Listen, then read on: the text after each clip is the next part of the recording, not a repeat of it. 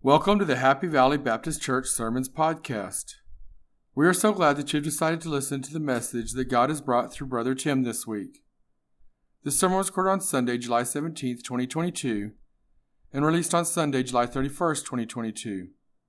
This week's message is titled, Nothing But the Truth, and the scripture reference is 2 Samuel, chapter 18, verses 28 through 33. My prayer is that this message is a blessing to you. Sit back, relax, and enjoy the sermon. Heavenly Father, you know what they've just seen. I'm asking you to just bless me with your presence in everything that I do today and just help them to understand what I mean to say by this. And it's your words and not mine. We ask these things in Jesus' name. Amen. Nothing but the truth. Our scripture today is 2 Samuel 18, 28 through 33. And I'll read it to you. And Ahimaaz called and said unto the king, All is well. And he fell down to the earth upon his face before the king, and said, Blessed be to the Lord thy God, which has delivered up the men that lifted up your hand against my lord the king. And the king said, Is the young man Absalom safe? And Ahimaaz answered, When Joab sent the king's servant, and me and thy servant, I saw a great tumult, but I knew not what it was. And the king saith unto him, Turn aside and stand here. And he turned aside and stood still. And behold, Cushi came, and Cushi said, Tidings, my lord the king, for the Lord hath avenged thee this day of all them that rose up against thee. And the king said unto Cushi, Is young man Absalom safe? And Cushi answered, The enemies of my lord the king, and all they rise against thee, to thee do hurt, but as that young man is. And the king was much moved, and went up to the chamber over the gate, and wept. And as he went, thus he said, O my son Absalom, my son Absalom, would God I had died for thee. O Absalom, my son, my son. So the background on this is that the first runner that went in there and talked to the king and delivered the message was supposed to be the second runner, but he won the race. He passed the first runner. So the first runner was supposed to, the original runner was supposed to be there first, was supposed to deliver the bad news and then be avenged. Notice how it's worded differently. So the first runner said that they had a great victory, but he didn't know anything about the son. It wasn't his message to deliver. But the only thing he was concerned about through both messengers was his son. Where is my son? So the tragedy of the church today is that we have only proclaimed a partial message. The proclamation of salvation without repentance is tragedy because it is a mockery to the cross. But the proclamation of salvation without the Holy Spirit is the greatest with only part of the process. It doesn't work. So you went to the front and prayed at the altar, did you? Repent, did you? Make a statement of faith. The fact depends on the person's perspective. Listen to the following. And this is an old song. I know we're going to have some people that know it. Oh Lord, it's hard to be humble when you're perfect in every way. Conceited much? Well, let's do it again. Oh Lord, it's hard to be humble when you're perfect in every way. Perspective is everything. So just because we see what we see doesn't mean that's the whole truth. It's like I said, the Metropolitan Insurance Company has published a list of reasons and excuses for auto accidents. An invisible car came out of nowhere, struck my car, and vanished. That was number one. Number two, the pedestrian had no eye which direction to go, so I ran over him. I've been driving for 40 years when I fell asleep at the wheel and had an accident. 40 years, right? The indirect cause was this little guy in a small car with a big mouth. The other driver was all over the road. I had to swerve a number of times before I hit him. I pulled away from the side of the road, glanced at my mother-in-law, and headed over the embankment.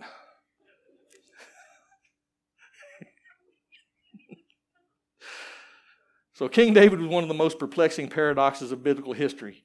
He's been called to the highest star in the Old Testament. He has provided our most beautiful scriptures in Psalms. He was the greatest king of Israel. His life was such a paragon of the virtues of leadership that he became a prototype of the Messiah in Jewish understanding.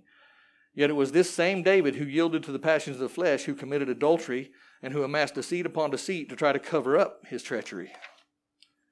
We have many pictures of David in Scripture. This pathetic picture painted of David in our text for today comes long after his double sin of adultery and murder, although it was directly tied to it.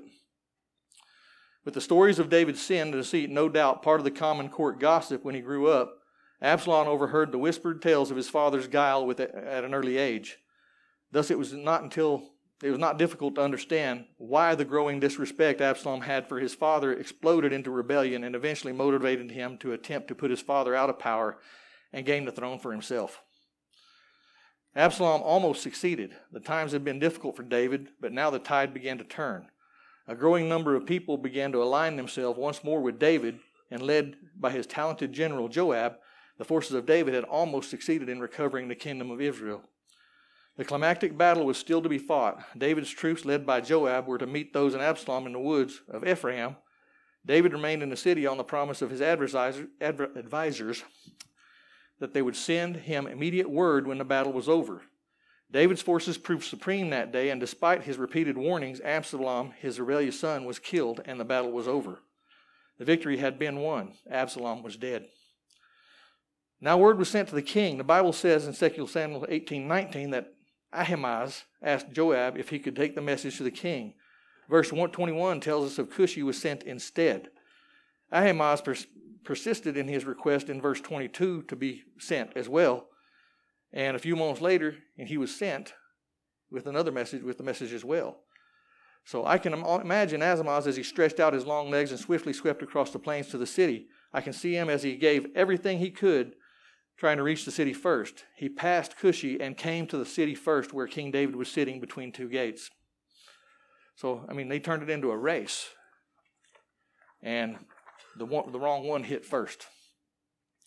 So Ahimaaz came and knelt before David and cried in an exalted voice in verse 28, "The victory has been won, and you are king once more." But David, wanting to know about his prodigal son, asked in verse 29, "What about my son? Is he safe?" Ahimaaz said he had seen a crowd, but he did not know anything about Absalom. Remember, he had been there when Absalom had been killed. He had been there even after Cushi, but because he was afraid of the reaction of the king, he was afraid to deliver the full message. As soon as he rose, Cushi came panting into the king's presence. He too knelt at the feet of David. He too proclaimed the note of victory. Again, David asked about his son. In verse 32, knowing of David's love for his son and yet feeling an overwhelming urge to deliver the whole message, he said, "The king's son is dead." Ahimaaz ran with all his might. He had come in first because of his zeal. But when he arrived in the city, he did not deliver the full message. He delivered the message of victory, but he did not deliver the message of judgment. He told David his armies had won the battle, but he did not tell him the price that had to be paid for that victory, the death of his precious son. Ahimaaz refused to deliver the whole message, the whole truth. That's what's happening in our churches today. The failure to deliver the full message to the world today is what one writer has recently called the evangelical dilemma. Many of our churches are growing and people are being saved. The problem is that the conversations do not stick. The fruit does not remain.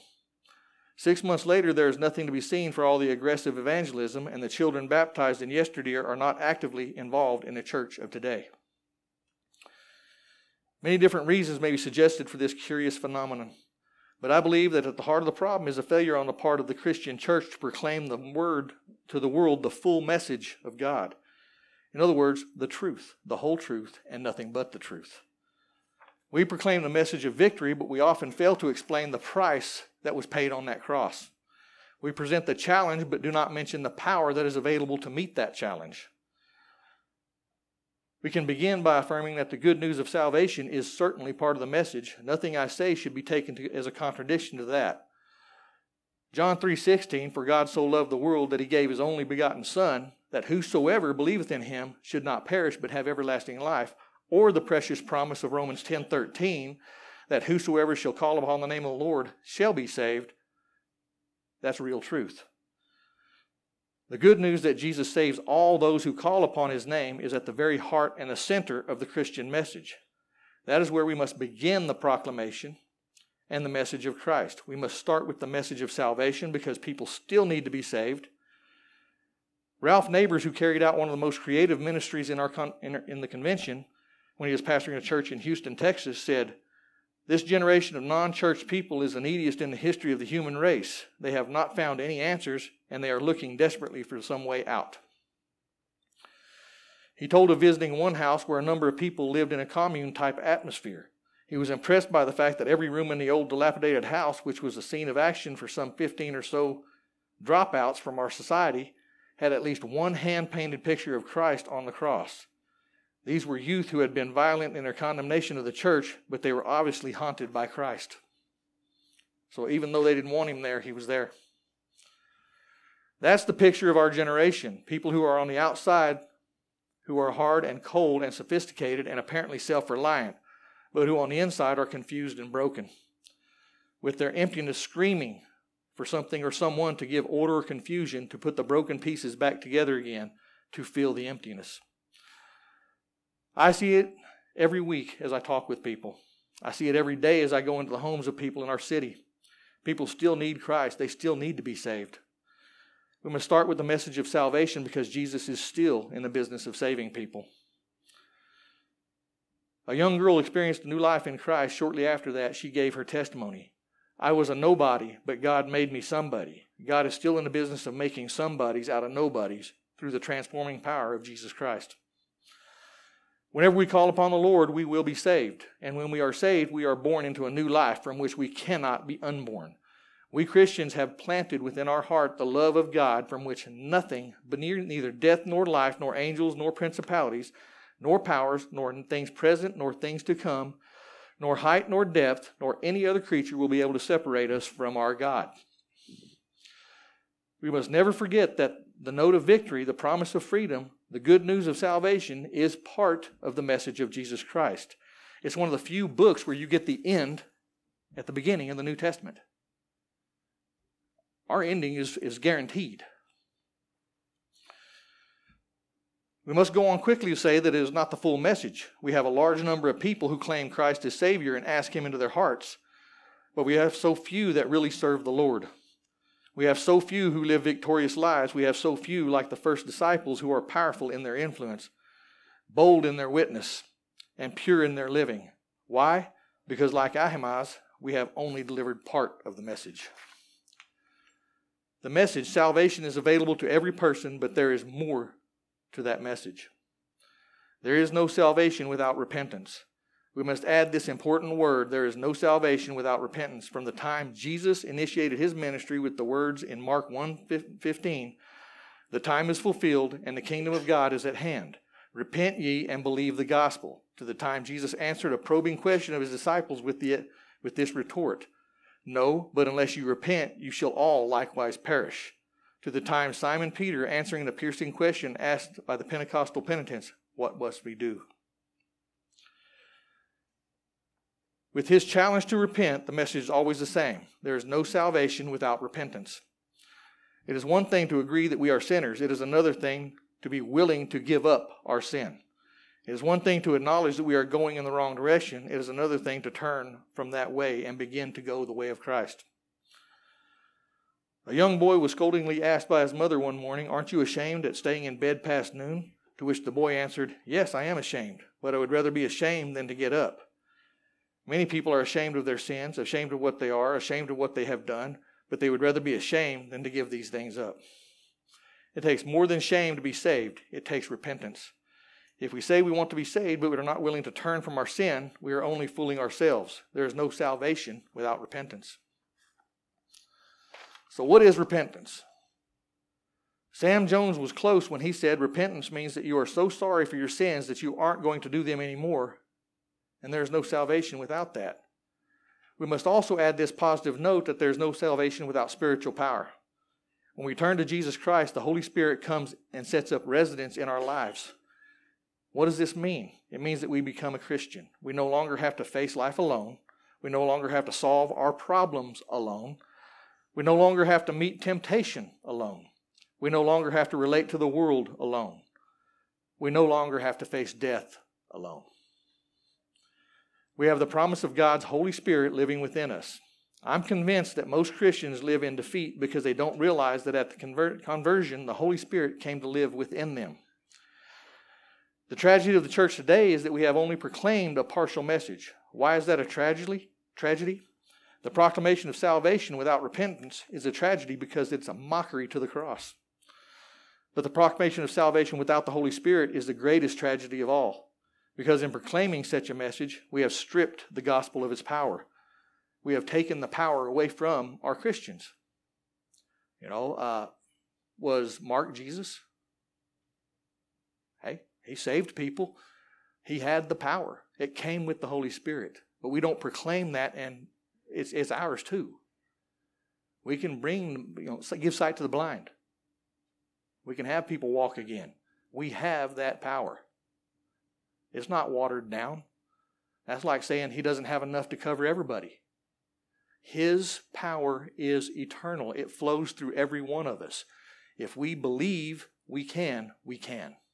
It says that. It tells us we have the power. So let's look back to verse 23 now. But howsoever said he, let me run, and he said unto them, run. Then Ahimaaz ran by the way of the plain and overran Cushi. So he passed the first messenger. Remember, that is a long distance race. It's not a sprint. Take one day at a time.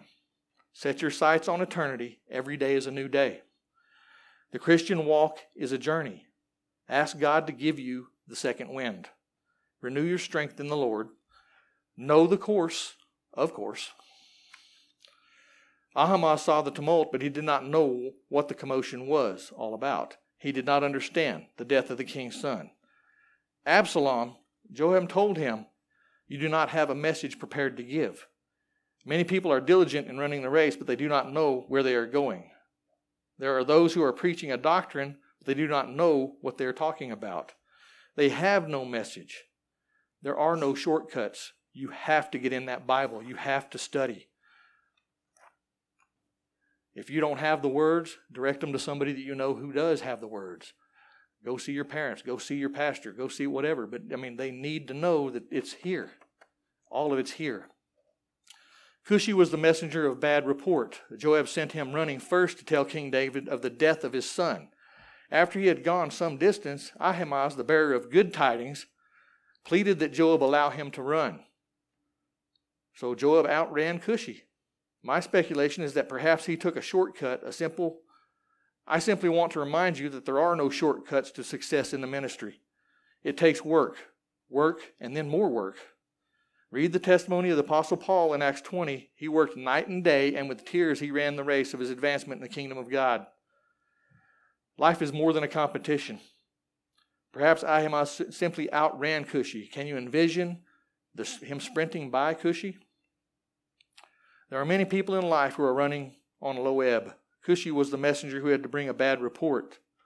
He was running with a heavy burden, so he probably wasn't in that big a hurry. I wonder how many people that we sprint past without ever seeing the heartache that they're carrying. When smiling Ahimaaz finished the race and stood before King David, he was not even aware of the fact that the king's son had lost his life in that battle. May we slow our lives down enough not to pass the many opportunities that we have to lift another's burden. May we learn to weep with those who are weeping. You can run the entire race and finish the course all in vain.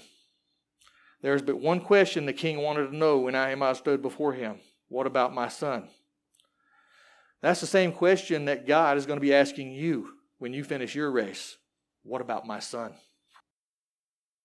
Have you taken the time to learn about the death, burial, and resurrection of Christ? Jesus is the King's Son.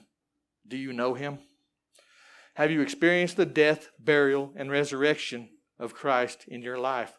Or are you running on the wrong road, a broad road of destruction? If so, you too will hear these words from the King. Step aside, depart from me, you workers of iniquity. I never knew you. Heavenly Father, we ask you to just bless us with your presence and just do your will in our lives. We ask you to be with everybody and let them understand exactly what you need done. We ask these things in Jesus' name. Thank you for listening to the message today. I pray that you know Jesus as your personal Savior. If you do not know Jesus as your personal Savior and would like to talk with someone, we would love to talk with you. We are in the Carlsbad, New Mexico area at 4103 West Texas Street. Sunday school starts at 9:30 a.m. and Sunday morning services start at 10:45 a.m. We also have a Wednesday night Bible study that meets at 6 p.m. We encourage you to get connected to a local church in your community and get involved in spreading the gospel of Jesus Christ. To stay up to date on all the happenings at Happy Valley Baptist Church, you can go to facebook.com/HVBCNM. That is facebook.com/HVBCNM, as in Happy Valley Baptist Church, New Mexico. To find additional podcast sermons, you can go to podcast.hvbcnm.org. Thank you and God bless.